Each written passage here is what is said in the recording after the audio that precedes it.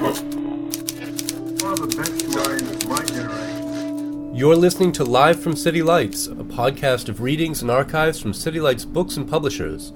To learn more, visit www.citylights.com. Tonight, we are delighted to be celebrating a prose debut that weaves together memoir and theory into a poetic meditation on family, growing up, gender, sorrow, and language.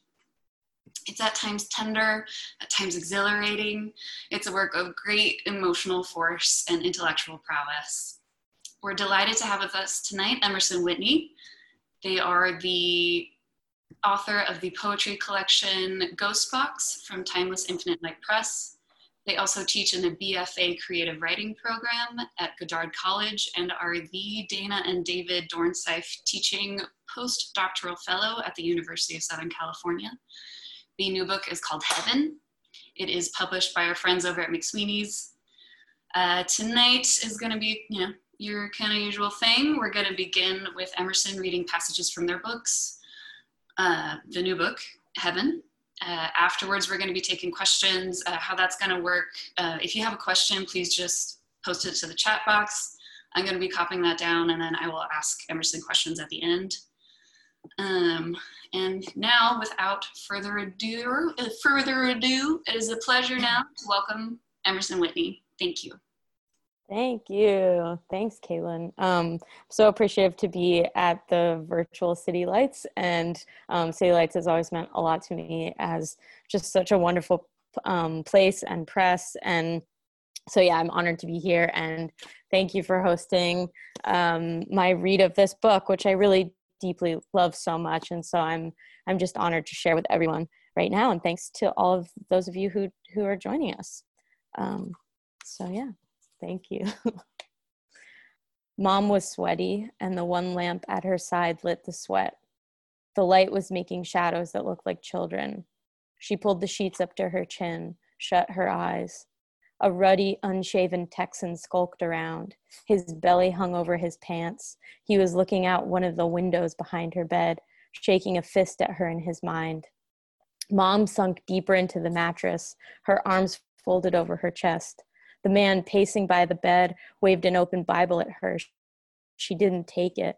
She wasn't sure who he was, why she was barely clothed in bed, why there was a brace around her rib cage, a plastic ID band on her wrist, why it was so hot, so cold, why the sun had already set. She didn't understand this part. He found her with a few broken ribs and a bloodshot eye. Her head leaned against the steering wheel. A thin, blonde woman with little wrists and small hoop earrings, vodka bottles clinking in the well beneath the driver's seat. She looked expensive. He carried her like a blanket back to his bed. His mother, a cherry-faced German Texan, came over to watch. This was old Texas, like in the movies. The delirium tremens in Texas, where dip tins make circles in everybody's back pocket. The old woman watched over her like she would a snake, a fire, as if she were on a porch or in a breezeway and not in a humid room, watching a rich-looking white woman shake herself almost to death. The cherry-faced woman knitted in a broken chair next to the bed. This went on for almost 10 days, cicadas crowing, bluebells popping up. I like this story, the story of these strangers watching my mom, doing my job. I imagined it. I wasn't there. At the time, I didn't know where she was. We hadn't spoken. I'd been everywhere by then. She was still in Dallas. At least I figured she was. I told myself I couldn't give a shit less. Mom's probably dead or dying, I'd say. And this was true, at least mostly. She scared me. Loving her scared me. Eventually, I heard pieces of this story and invented the rest. She was in Texas. There was some guy. There were broken ribs. I had cut off all contact, was on my own. I didn't care about her anymore, I'd say. I already grieved. But then I began to get phone calls from relatives saying she was skidding, maybe to a stop. She wasn't well. I had started falling, sliding somewhere myself. Everything I fear in her lives hot inside of me. Ask me about my mother now, and I'll answer you with a question. Which of these are my words? I will be at Walmart this afternoon, going to the Tractor Supply and McDonald's for my B-day. Haha, you gotta love the simple life. We have another nor'easter coming. Can we talk tomorrow? I have the day off and I'm using it to train Kitty to pee and poop in the toilet. Sometime after the broken ribs and the guy with the Bible, she moved into a camper parked on the periphery of a graveyard. The camper was 70s style with white plastic paneling and a red racing stripe. It was pulled under a group of poplar trees, which leaned heavy across an ornate wrought iron fence and scratched the roof. When she'd walked outside on her way anywhere, she'd squish across repotted grass, over blown headstones that her boyfriend was supposed to fix. Every day, she checked her teeth in a tiny mirror over her stove, poured a cup of coffee, and stepped outside. The camper door slapped. She walked into town through the tourists, through the side door to the inn where she worked. She took this walk 6 days a week with her head down, wiping her hands on her apron, the skin of her palms peeled off, peeling from bleaching bathtubs and sinks. My mother looks like a woman from New York City anyway, even with broken skin. She's proud of a gap in her teeth where she didn't pay for a new tooth, where she gums at watery candy now, she says. Her shoulders and hands are torn up, but the fan of her neck is always powdered or moisturized or whatever it is. Her hair is always newly dyed. Her face peeks out from the freshness of it. Her hands are mostly clasped in her lap, her eyes darting all around. When I was little, I'd twist her hair around my hand and hold it. She'd put her head in my stomach, knees pressed into the linoleum, wearing jeans and a gray sweatshirt with the elastic worn out. She'd make wet streaks on my shirt, sobbing so her head bounced against my stomach, wild and hard, her nose running down. I'd put my hands on the back of her head. She'd whimper. I'd hold her hair. I'd miss her so much, even though she was right there, miss her like a sheath. Her blue eyes would beat into mine. A tear would kick off my face and onto her head. Mom would see it, reach up and touch it. I'm going to do just a little bit more of this, and then maybe we can hear from you, or this part. Maybe we can hear from you a little bit. All right. I used to watch Mom on TV. I would pull the videos out of the back of the cupboard while I was homesick as a teenager. They were in green VHS sleeves in the way back. I don't know where they are now, and it doesn't matter because nobody has a VCR. A blonde man and woman sat forward in heavy floral chairs. They chatted, glanced at the camera from the foreground of a pastel painting of Sacramento, the woman's shoulder pads blotting out the American River. The woman turned to face the camera. She said, "Marie." A craft scene backdrop slapped on the screen, a blue wall. The camera panned to Mom behind a brown table filled with scraps of things, paper. She was perfect and 80s, had giant red glasses. She blinked at the camera, held up a cutout of my image that she'd made into a lampshade.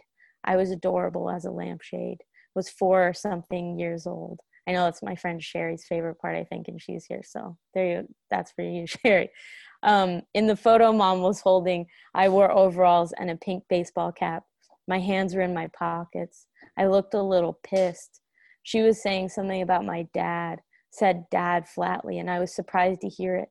She showed the audience how to make a calendar for kids to understand visitation when their parents were divorced. She moved the cutout of me to Monday, Wednesday. I never saw Dad like she was talking about. We didn't have a schedule and we didn't live close. She talked about me and explained decoupage. Her hair was clipped behind her head, glasses leaning off her nose. Beautiful. She made perfect sense. When the show was live, I'd watch it from the car seat in the living room. I was 4, the shadow of a palm tree moving across the floor. I rocked in the car seat with my arms crossed. There was nothing in the room, just foam green carpet and a bucket of paint at the entry to the kitchen, white paint that smelled empty. I don't know why there was only a car seat. All those times that Mom's face was center on TV, I waited for her wave. I'd watch her voice, her body projecting, moving onto its toes. She'd hold her elbow up and smile at the studio audience. I'd wave back. Music would come on, synthy music about Sacramento. The crush of light in the living room would make the screen too white.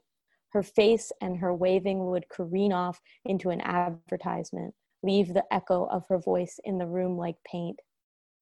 I'd push myself out of the car seat, pad into the kitchen, tip a chair on its back 2 legs, and drag it toward the refrigerator. I always used the same chair, the one with the loose cushion, tan and wrinkled. I'd hoist myself onto the seat, always an inch or two too short to be eye level with the top. I'd open the fridge and lodge my foot between the interior racks and use that fulcrum to pull my pacifier off the fridge, the blue one, the one with the elephant on the tip. They stuck it up there so I'd stop sucking on it. I'd stand on the chair totally triumphant, shove it into my mouth with both hands, smile behind it. When I was an infant, I'd put my mouth around my mom's actual nipple and my face would fill with snot. A red pimply ring would grow where my mouth was. I gave mom mastitis, was allergic to her milk. I was allergic to formula too, to everything. I coughed. My younger brothers drank her up. When she'd come into the house, they'd feel her breasts arriving. They'd shriek and run toward her legs. I'd hang back. Her smell would rush at me anyway. Light would shift in the house. Mom's voice flickered against the clicking on of lamps. Here's the etymology. Mammary is a word that's likely derived from a natural sound in baby talk, perhaps imitative of a sound made while sucking, ma. The ache of wanting is enormous. I drank off the plug like a drunk. I'm not ashamed. Mama is from 1707. Mum is from 1823. Mummy, in this sense, is from 1839. Mommy, 1844. Mama, 1852. And mom, 1867. And mastectomy, or the surgical removal of a breast, is from 1909. From Greek mastos, like masticate, burn. It's like the splitting of rocks or gems, from cleavage to cut along a fissure line. I'm thinking about giving an account of myself. The stories do not capture the body to which they refer. Even the history of this body is not fully narratable, Judith Butler writes. Any effort to give an account of oneself will have to fail to approach being true. Emerson, thank you so much. That was beautiful. Okay, You know, if there isn't any, I'm totally happy to keep. Actually, you know what often happens when I do this is I just shared this the other day with some folks on the Instagram live that we had, but my only reading I was able to ever give prior to the quarantine time, I was at Goddard College where I teach and where I was a student. I finally graduated there after many years of trying to graduate from somewhere. And so it was really wonderful. They'd packed the room, and which is very rare during a residency. The whole school came, and I was completely honored by that. And then we asked for questions, and there were none. And I don't think I've ever seen that before. And somebody afterwards came up to me and was just like, it was just the way that you read it. Like there was nothing to say. And I'm still kind of, I don't really know what that means, but I've actually found that a lot lately. And maybe it's just our platform also, you know, that the Zoom and Instagram live stuff is like odd. But yeah, I'm also really happy for this text to just sit in the air and for it not to, you know, need a ton of explanation, but I'm seeing some questions. So. Let's see, Tiffany, I'm going to go ahead and unmute you and you should be able to ask Emerson your question. Hi. Hi. Hear me okay? Hi, Tiffany. Yeah. Thank you. That was beautiful. I did send it through the chat because I'm a little shy, but I tried to raise my I don't think it was seen. But as a memoir writer, did you find that you were reliving any emotions from the past? And if so, was that really difficult? Thank you so much for asking that. Absolutely. I think there was a lot of reckoning that happened when I re-engaged with this subject matter. And at the same time, it was so cellular to me. Like these memories were things that kind of jumped out at me all day long, every day, as long as I could remember, which, you know, I guess in a sense, like that's kind of what I was hoping to portray was sort of the horizon of my being in a way, and how that horizon can be made up of all of these different sort of like scenes. And in a way it was surprisingly less emotive putting it down, just because I think it was so familiar to me, these memories and this way of kind of thinking, so familiar. But certainly a lot comes up when I read it even, and when I re-engage it. But yeah, definitely there's a lot to that and for sure, I hope that there's an emotional quality to the text that is reflexive of my experience. For sure. It's so emotional that I wondered how hard it would be to write that, because it just strikes you just like riveting emotion. Oh, and so thank you so much. Feeling. Thank you. Yeah, thank you. All right, I'm seeing another question here in the chat function. Let's see, El Napolitano, she writes, I love the idea of giving an accounting for myself. Can you say more about that? Oh yeah. I love that. An account of oneself is a fabulous text that Judith Butler wrote, and that I really hung out with a lot for this book. And the idea basically that she lays out is that it's always failing, because we basically need another person to, like, first of all, the language that we use wasn't our choice, and the gender that, like, gender itself wasn't a choice. And when we're born, we're usually funneled through language and gender in this, according to Butler, in this way, which I thought was a really interesting way of engaging selfhood conceptually, that I'm not really invited to selfhood in terms of agency. I don't know how much of an agent I am. Actually, I feel much more as if myself is collaborative, which is terrifying in some ways to think about, at least for me, that maybe I don't get to kind of possess an identity, that really it's sort of co-created with, like, culture and maybe society, and we could, I guess, zoom out really big there. But in general, I'm sort of fascinated by the co-creative aspect of self, and how maybe it's not even that knowable. Like, we talk a lot about, like, how do I know myself?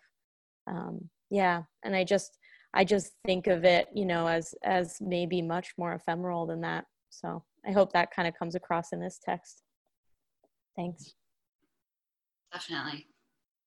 Let's see. Looks like we have William Crawford next. So, my question is, like, this book sounded like, based on what you read, it sounded like it's come from something a bit personal. Like, is this based on a true story? Yeah, it is, and it's autobiography, so it is true, and it is a mix of autobiography and theory. So.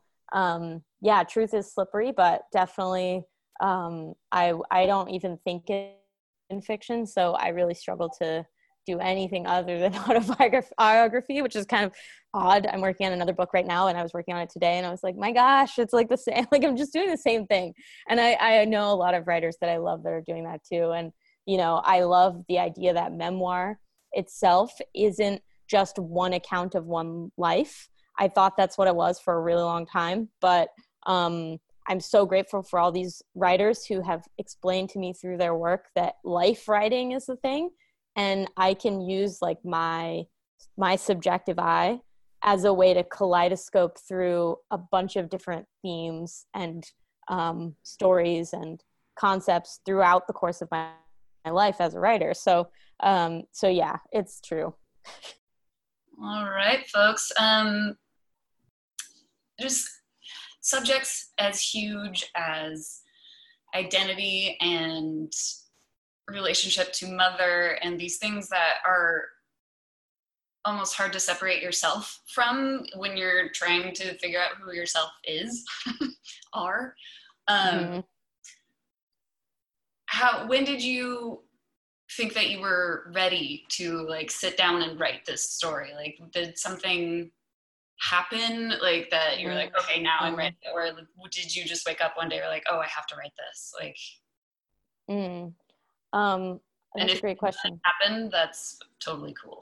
No, I mean, what happened actually was grad school, which I am someone with, like, this long and tedious educational journey. So I don't think it's always odd for me to kind of give school the credit for this, but it did come from school, and I actually really appreciate schools, and I work in them, and I attended them, and so I'm very deeply appreciative. I think it can happen outside of school too, for sure, but But I wrote Ghostbox, which was my first book, my first semester of an MFA program that I was in. And then I realized that I was doing everything in my human power to not write this particular book. And so a Ghostbox was like me sitting at a Kmart parking lot for 3 months to try to figure out this story of like a woman who was feeding birds there. It's a long story, but it was literally my attempt to like do anything else. I was like, well, I'll try like journalism again, because I was a journalist for a number of years. And I was like, how do I not write about myself? And it was kind of like what I was saying to William a minute ago, that like, I didn't know it was okay to do this. And I appreciate what Melissa Febos writes about this a little bit, that she talks about when her students want to write memoir, that she notices a lot of them, particularly when they go to write about like moms or subjects about like that have any connection to the female or femininity or anything, that they're so afraid to be called narcissist. And she actually draws out she brings up the parallel between that and in her students, and then Carl Ove's, phenomenal treatise, or like series, I guess, called My Struggle, and the empowerment that it seems that his way of making has, which I don't know is true at all, but that was what Febos said, which I noticed and have thought about a lot since I read that. And I think I had a similar anxiety. So I tried really hard not to write this, but basically little bits kept coming out, and I had really a wonderful team of people I was working with, and Maggie Nelson was one of them, who was like, you really need to just make this a book. And I said, yes.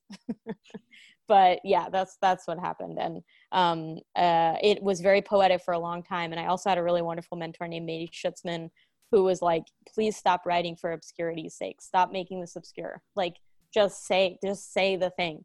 And so that's what happened. So, and then I also just quickly also need to give credit really to the European Graduate School, which is, I ended up wanting to know more about theory, and I couldn't take classes at Occidental College, which was near me. They wouldn't like let me do it without like becoming a student, even though I just wanted to take some philosophy classes, because I wanted to know what everybody was talking about. I love theory. And I just wanted to know what was going on more. I felt like I didn't have that. So I went to EGS, and I got to work with Judith Butler. I got to work with Catherine Malibu, who's in the book as well. And so that was really quite helpful. So yeah, I bow in the direction of those institutions actually at this point, because they were just seriously helpful for me. So yeah. That's wonderful. And it's wonderful to like give that credo to education and to schools and that those times. And isn't it a Teacher Appreciation Week this week? Is it? Oh my gosh. Yeah. Great. So, that's awesome. appreciate the teachers. Yeah, teachers. Yeah. Tiffany, I see that your hand is still raised on here. I just want to make sure that your question was asked and we're all good. If you could give a thumbs up or just any sort of indication that we're good, or we need to. Okay, yeah. Good. Okay. Thanks, Tiffany. Okay, I think that's all we have time for, guys. Emerson, thank you so much. I am so privileged to be here this evening with you. I just would also like to thank you all for coming. This is our kind of inaugural run in our City Lights Live virtual series, so thank you for being here. Thanks for listening to Live from City Lights, a podcast from City Lights Bookstore and Publishers. Our theme music was provided by Axolotl. All City Lights events are free. To see upcoming events at City Lights Bookstore in San Francisco, check out www.citylights.com/events.